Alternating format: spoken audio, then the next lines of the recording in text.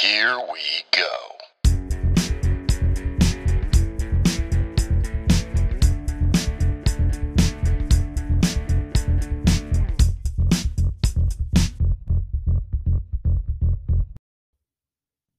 Hey, what is up, Encourager? I hope you were doing fantastic. And welcome to a Spiritual Sunday episode. That is when we take a little time to get intentional with talking about stuff on the spiritual side of things. If that is your jam, stick around. If that's not your jam, go check out one of our other 100+ episodes. No harm, no foul.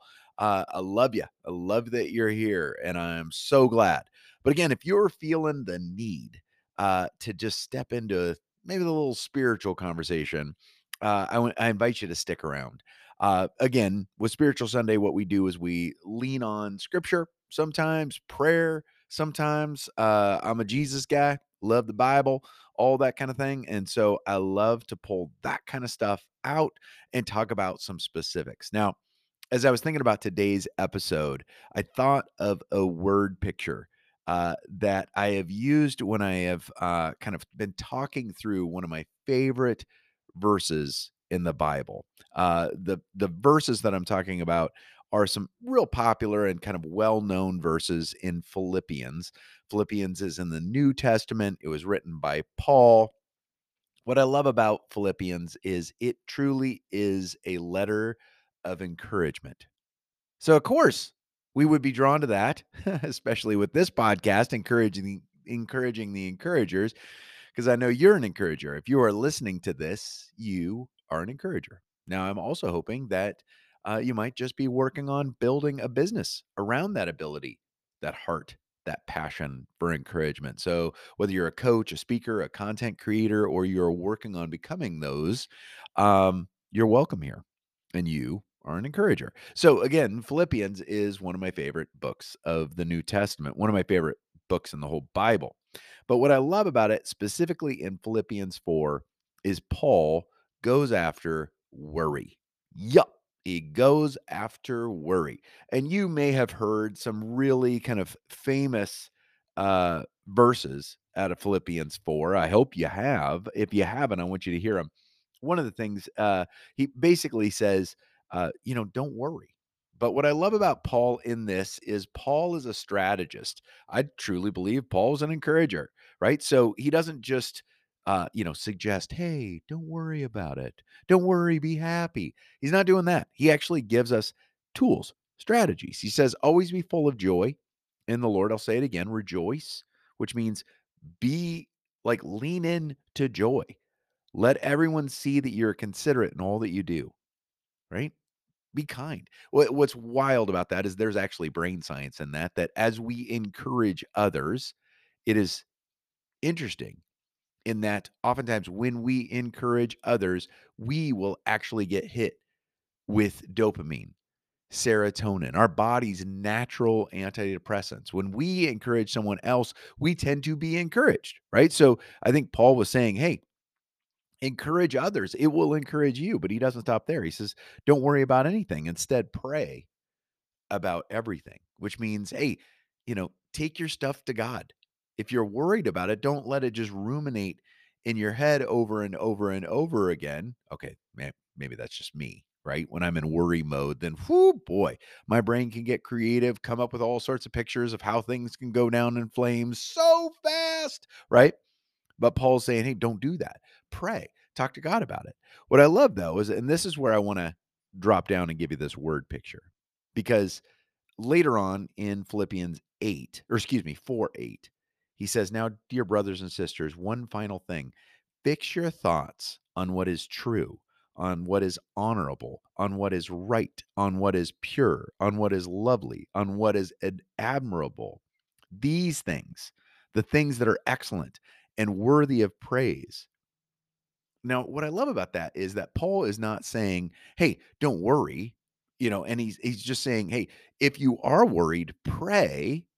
But also, I believe he understands what I was going to say. He understands the brain science. He may or may not have understood the brain science, but I do believe that this truly is infused by a God who created our brains, so it just makes sense, right?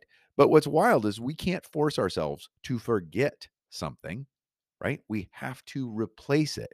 And Paul's saying, hey, don't worry about it, give it to God, but then replace that worry with something. And I used to use the word picture where I would take a glass and I would pour orange pop into that glass. Yeah. And that orange pop represented worry, right? And everybody be like, ooh, right? And you can use orange, you can use strawberry. I kind of thought extreme colors, right? I'm not anti-orange pop, by the way. If you're a Sunkissed fan, go for it. That's great, right? But here's the deal. What I do is I dump that out and say, okay, Paul's saying get rid of the worry, but he's saying, hey, if we don't put something back in there, the worry is just going to start filling in again. So what I would do in this word picture is I would take out different color Play-Doh and I would start putting the Play-Doh in the glass. I would start to go through his list. Think about what is right, what is pure, what is lovely, what is admirable. Think about, what are some of those things that are right? There's probably things that are wrong in your life. There are probably things that aren't quite perfect yet, right? But there probably are some things that are right. And I'm sure there's some things that are beautiful. I mean, I know today we got snow as an example. More snow, and a lot of people are like, more snow, right? But if you looked at it, the trees were actually beautiful. The snow sat on the trees and it was absolutely gorgeous, actually absolutely beautiful. So you could focus on, driving is crazy, right? Or you could just take a second and go, wow, no matter what, it is beautiful, right? Or admirable.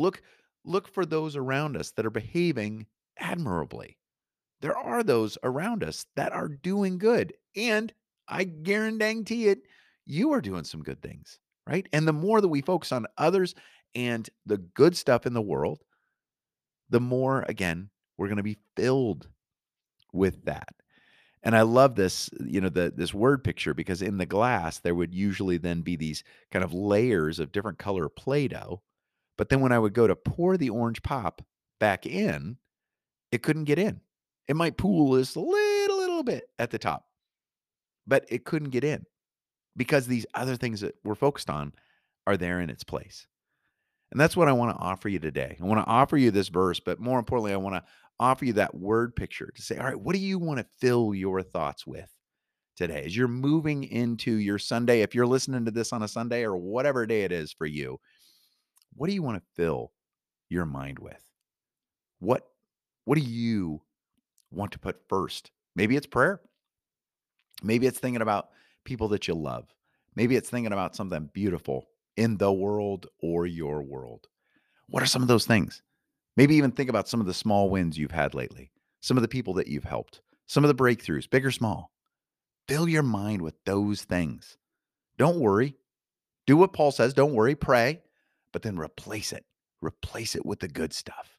And let's see what kind of day, what kind of week we can experience. All right. I hope that helps, my friend. I hope that keeps you encouraged, at least for the day. Makes it easier to stay encouraged and to help others to do the same. Know that I believe in you. I'm rooting for you, and we're in this thing together. Stay encouraged, my friend. We'll talk tomorrow. Thanks so much for listening to Encouraging the Encouragers podcast with Mitch Matthews. Hey, you know the drill. If this episode encouraged you, please leave a review. Mitch reads every one, and know that those reviews help to encourage him and keep him going. And hey, don't forget to punch that subscribe button so you don't miss an episode. Thanks, and stay encouraged.